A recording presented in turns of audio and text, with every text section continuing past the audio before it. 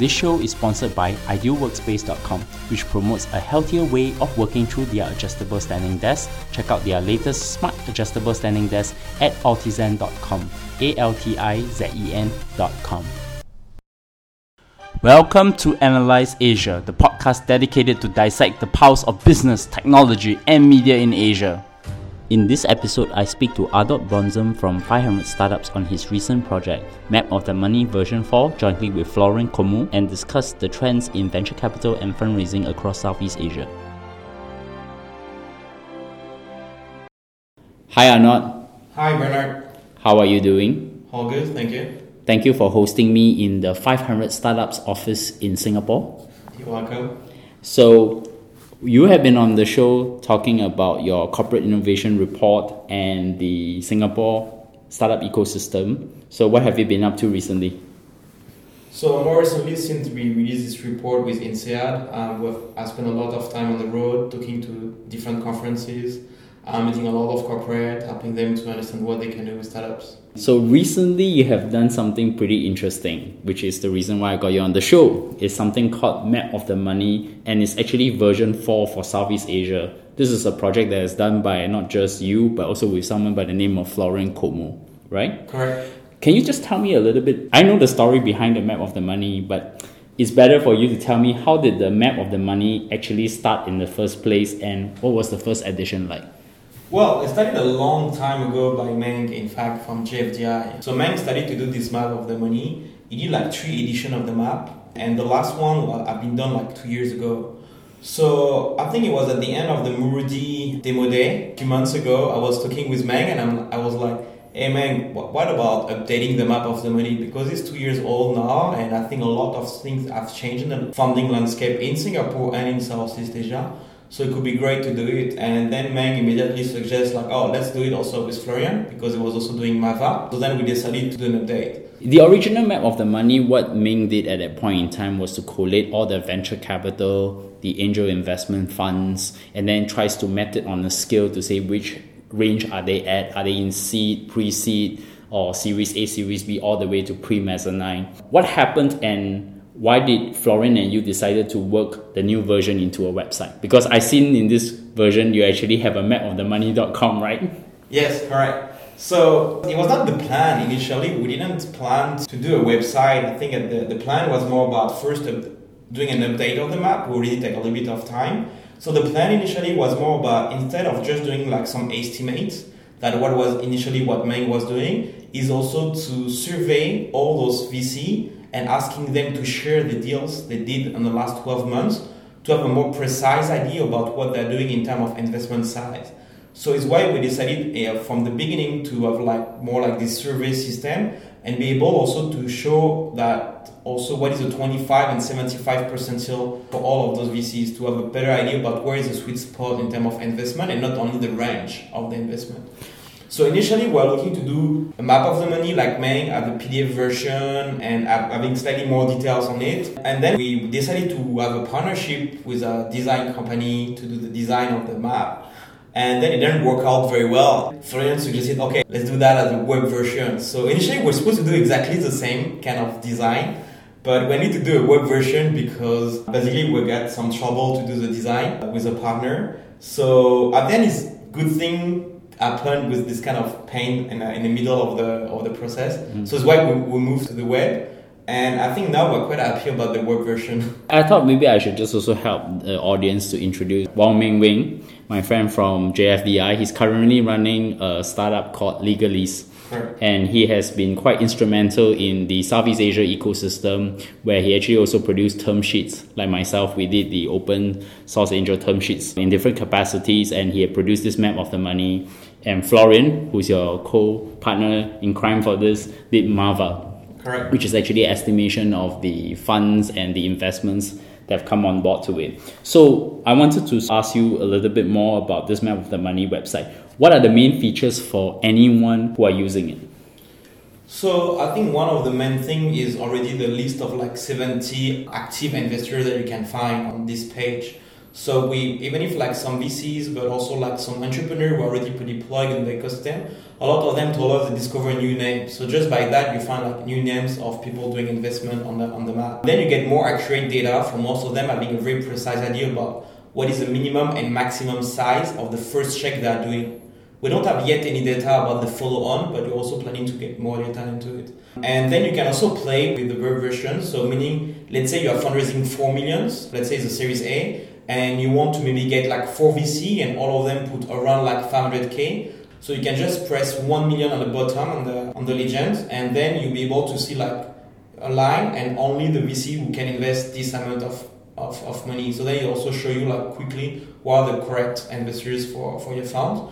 And then you also have like on the other part of the website also the tab with all those 70 investors and way more data about them, who are the managing partner or associates that you should talk to. So then we're still fulfilling that, but for most of them you have pretty solid information. And then you also still have access to a lot of data closer to what you were able to do with Mava. From what I understand from the original map that was did by Ming was only for Singapore. Yes. I think your map of the money now has actually extended outwards to the rest of Southeast Asia. In fact, for now, we are focused on this first version, 4.0, but first for Florian and myself, is only about VC who are active in Singapore. So it means it could be like an Indonesian VC who have done some investment in Singapore in the last 12 months. So, but the thing also is like most of the VC who are active in Singapore are also active in Southeast Asia in general. So even if for now the focus is Singapore, most of the people, even if fundraising, I got some people pinging me from Thailand. The guy told me spend 2 hours on the map just to play with that and discover like new VC and see who could be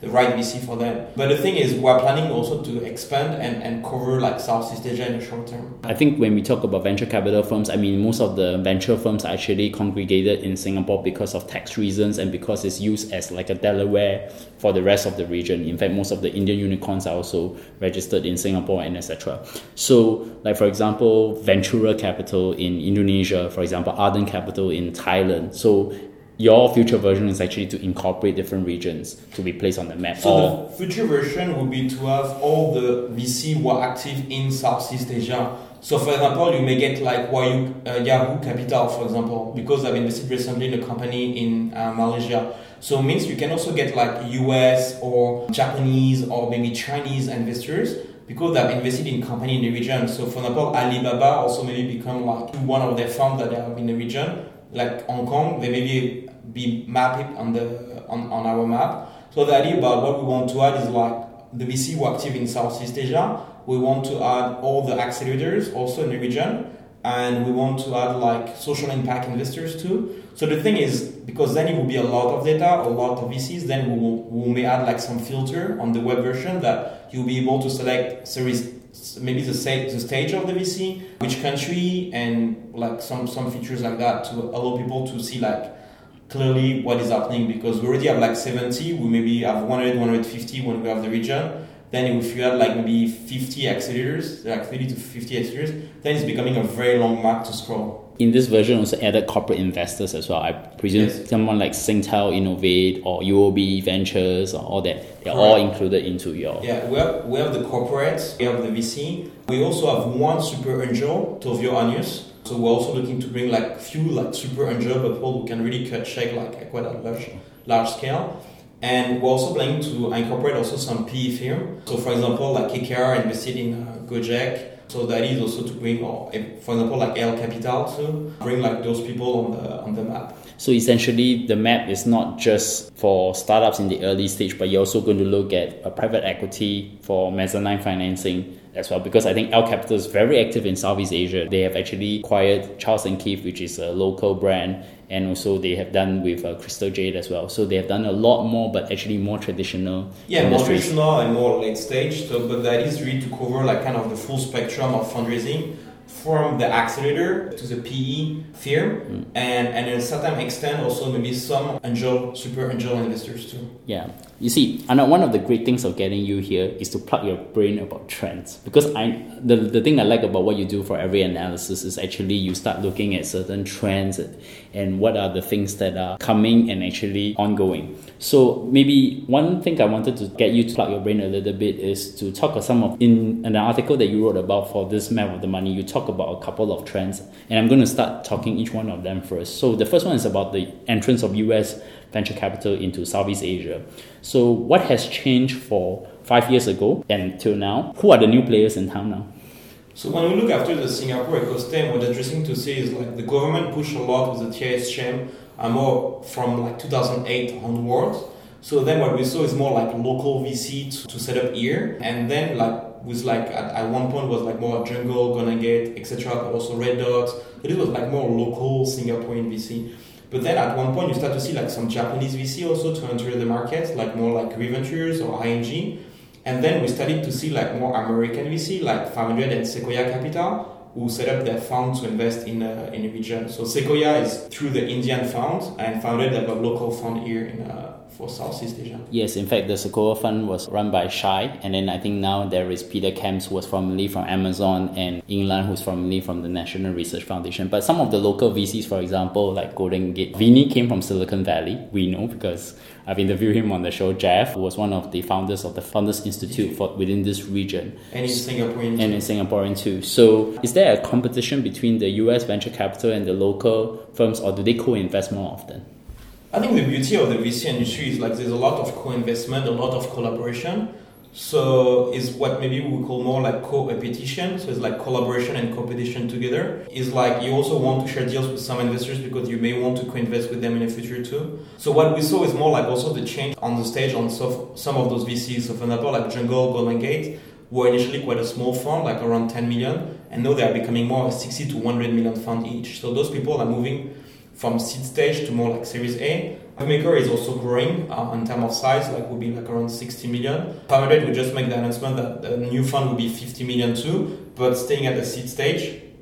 So we saw like some movement and also fund becoming bigger. So this is something that we saw like more and more in Southeast Asia. It's like a lot of those funds were small because it was not so many deals also around. It was more like the MVP of that fund. The first fund, you raise like 5 to 10 million to start, to see how it works. Then you do some good investment, you get some traction, like as a startup. And then you raise a bigger fund to sometimes go to a bigger stage, or from seed to Series A, or otherwise because you want to deploy more money at the same stage, like more like Wavemaker and 500 startup. It aligns with what Smithy, who came on from Seed Plus a few episodes ago, he was also commenting that most of, like, for example, Jungle and Golden Gate these days, they actually have real LPs.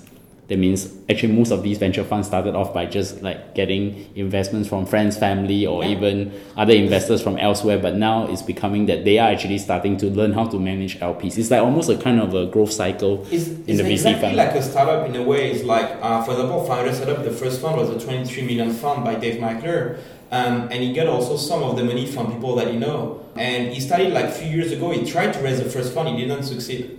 A long time ago, the first time it didn't work. So it's like a startup, like the first time you raise money from family, friends, and fools. When you raise your first fund, it's almost the same story. The first one, you are really raising on the pitching a story. So it's like an entrepreneur without traction. You are just telling what this will work. The second fund is like the Series A, seed Series A for a founder. So then you start to have a little bit of traction, but you're still pitching a lot because you don't get so much, especially if you're raising fast, like only 2 years or 3 years after the first fund. The third fund becoming complicated most of the time because people start to really check the results of the first one. So then it's no more storytelling, it's more about traction. It's more like kind of a Series B for a startup. You don't talk anymore about what you should do in the next 12 to 18 months. People look a lot about what you did in the past. I think one interesting thing you pointed out is the emergence of new seed venture capital. What are the main funds and how do they invest in? So, I mean, Seed Plus is one of the new one, and it's also interesting because they have a very strong link also with Jungle. So Jungle moved to Series A, but they were also thinking about, why maybe we need also to keep some stuff happening in a seed stage. 500 is doing seed stage, is one of the new one the last 2 years. So 500 and Seed Plus are maybe the two most visible one doing seed stage in Singapore. The thing is, when we look after most of the VC who are doing the TIS chain, I think maybe the top three maybe have been, based on what they're doing now, must be like Jungle, Gonagate, and Wavemaker. And maybe some other one maybe not doing so well. I mean, it really depends. Some of them looks like less visible. The thing is, for VC to die, it takes maybe 10 years. You have money for 10 years, so it's quite difficult to see compared to a startup.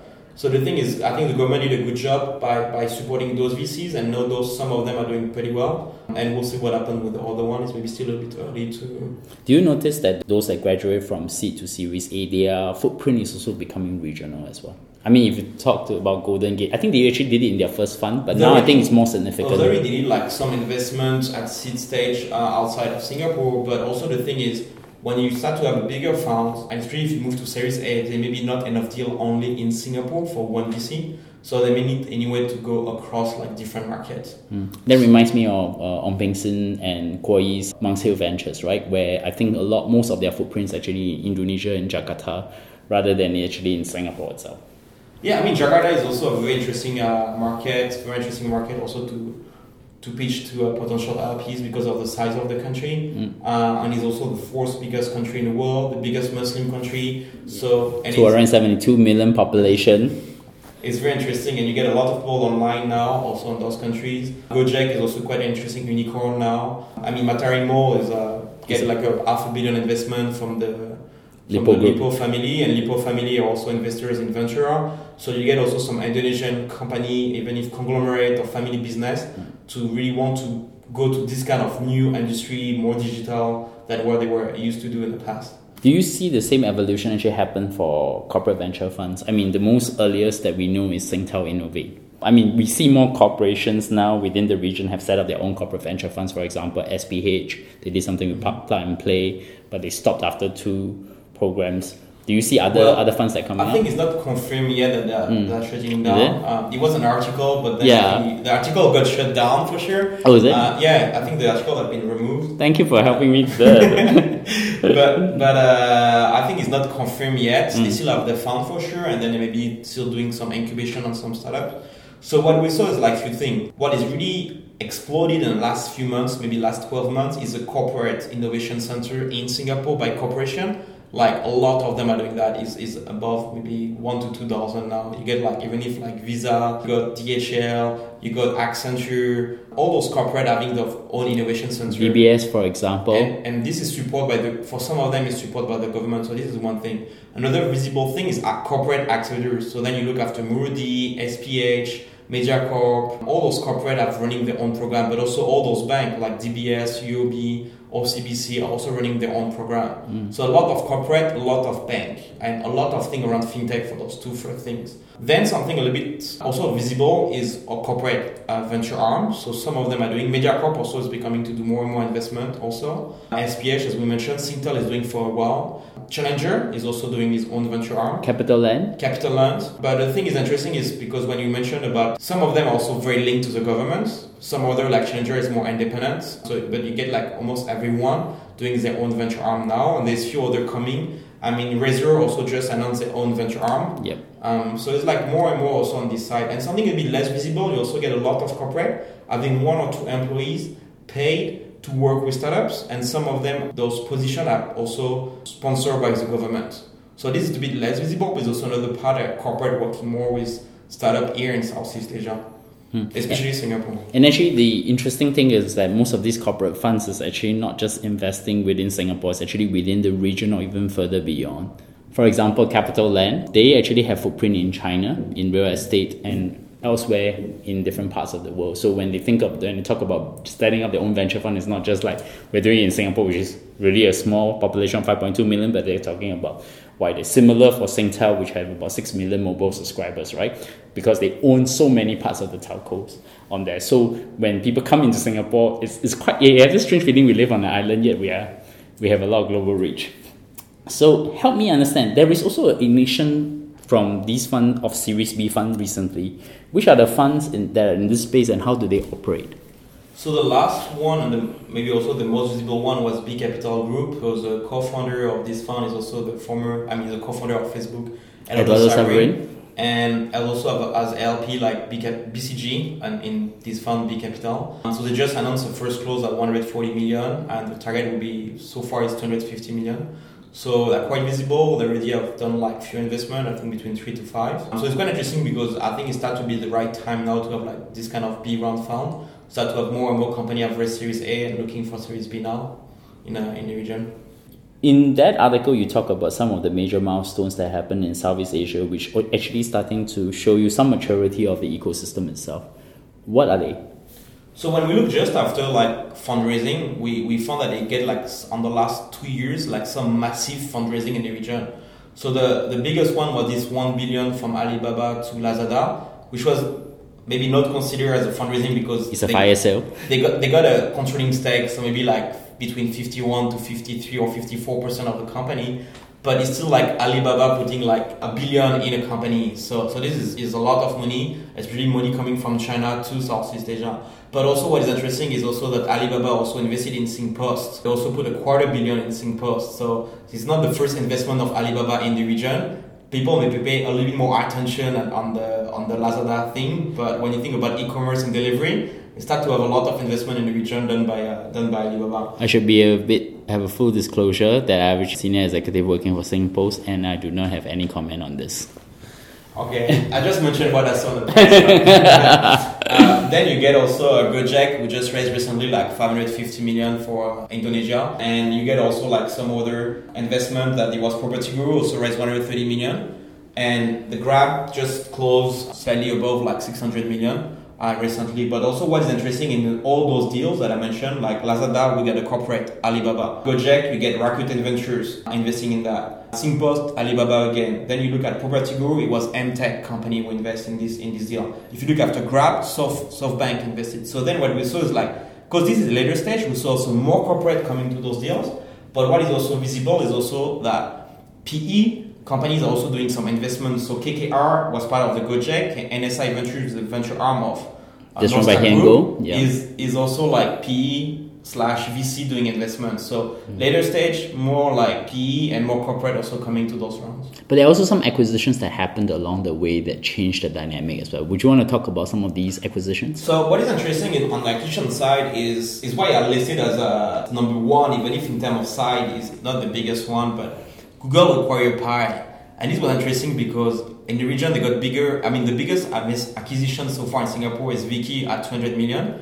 But a lot of people talk about Pi. Few reasons. Viki was already like a few years ago. And we invested in Viki as 500. But the thing is, Pi have been acquired by Google. So people say, wow, Google acquired a company in Southeast Asia. So people start to think like, oh, Southeast Asia start to produce some interesting stuff. It's not only about copying what is happening in US or in China, which was I think basically in Aki I heard, it was not so much about the product, but really about the amazing team who was part of Pi. But I think this is also because Google have some plan to reach out to the next billion user, and they want also to localize and adapt their product for Southeast Asia/Asia. So I think it's more like also this kind of interest for large corporation in the region. Yeah, I know the guy who did the deal, which is Cesar Sengupta, who came on the show to talk about Google's next billion initiative. And then you get also like Zopim. It was like a large acquisition for Singapore by Zendesk for 30 million. I think it was an interesting story because it was the founder was Singaporean and they almost bootstrap, almost didn't raise money. I think they get maybe 1 or 2 grants from the governments.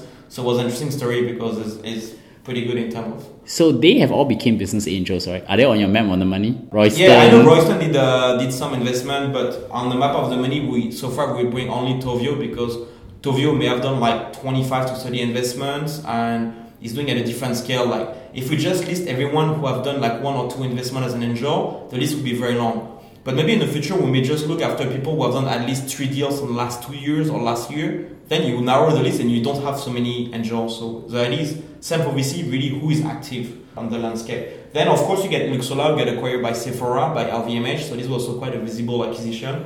And Nonstop Games were acquired by King.com, was also one of the other biggest acquisitions of the last 2 years. Do you see the formation of categories? I mean, you talk about fintech being very hot now in Southeast Asia, particularly in Singapore because it's a financial capital. Do you see certain categories become more important? I mean, e-commerce, due to the influence of Lazada and to an extent of a lot of the other logistics company, NinjaVan, SingPost, and etc. I think on what we saw from the board, if we take the example of e-commerce, is maybe a bigger fragmentation.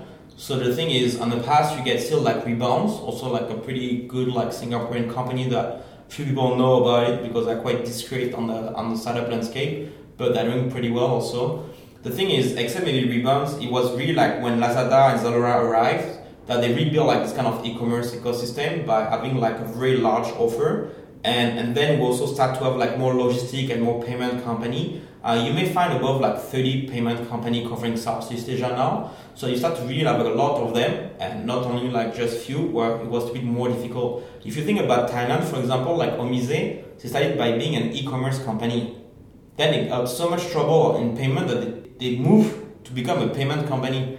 They just closed the 50 million round, Series B, so which is I think the biggest Series B round for a fintech company in the region now. Of course, you get like some old players like 2C2P, Mo, but now we really see like a new generation of payment company coming in the region.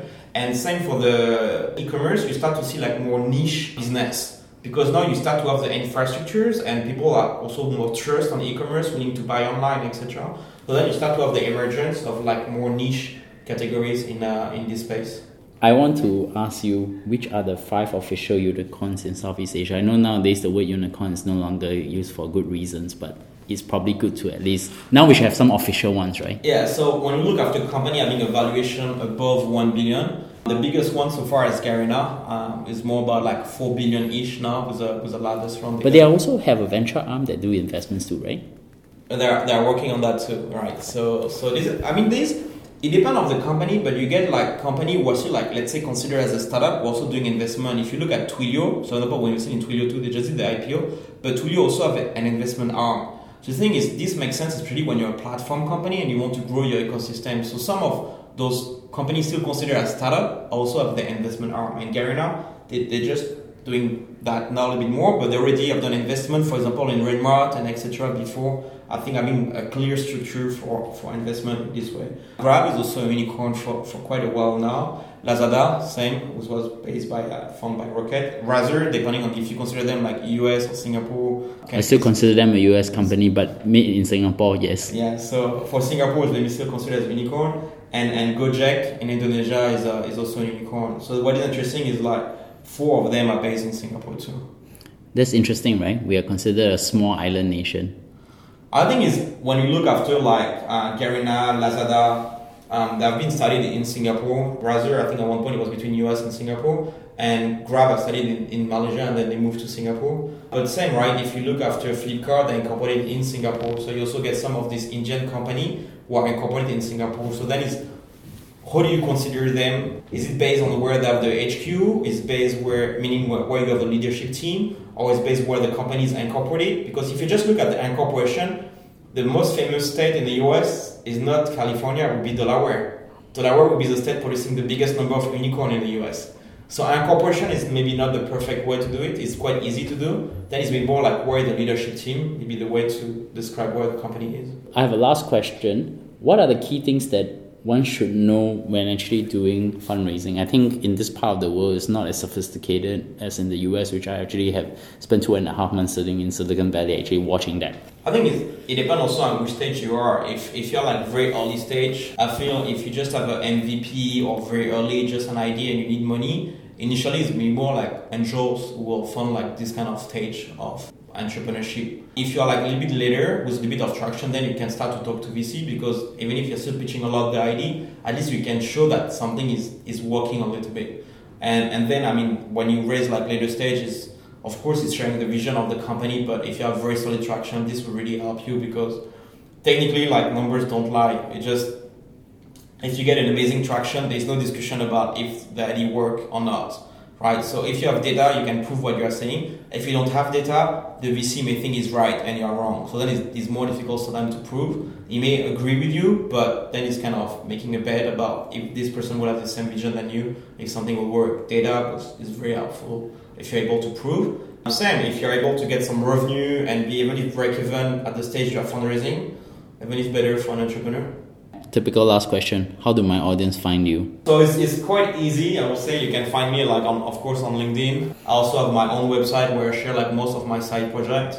And I try also to be quite active on SlideShare by sharing some of my side projects on it too. Your Twitter account? Arnaud Bonzam, first name, last name. And you can find me at bleung@bernardleung.com. Subscribe to us at Analyse Asia, ANALYSE+Asia. You can find us on iTunes, Stitcher, SoundCloud, Acast, and Google Play. And I've actually received some feedback from our audience. And in fact, one of my audience actually has actually suggested for me to try to do something about payments in Southeast Asia because it's a very big problem. So it's pretty important that I actually going to start doing a lot of that. So once again, Arnold, thank you for coming on the show. Thank you.